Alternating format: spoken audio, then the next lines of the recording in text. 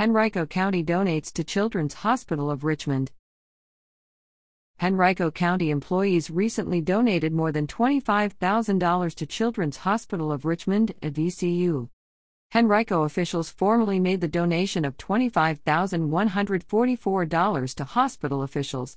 Donations like the county's helped fund the construction of CORE's new Children's Tower, which recently opened and now will offer emergency, trauma, and inpatient care, as well as the region's only Level 1 trauma center.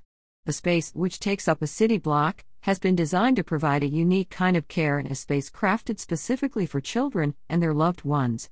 It is located alongside the hospital's existing children's pavilion.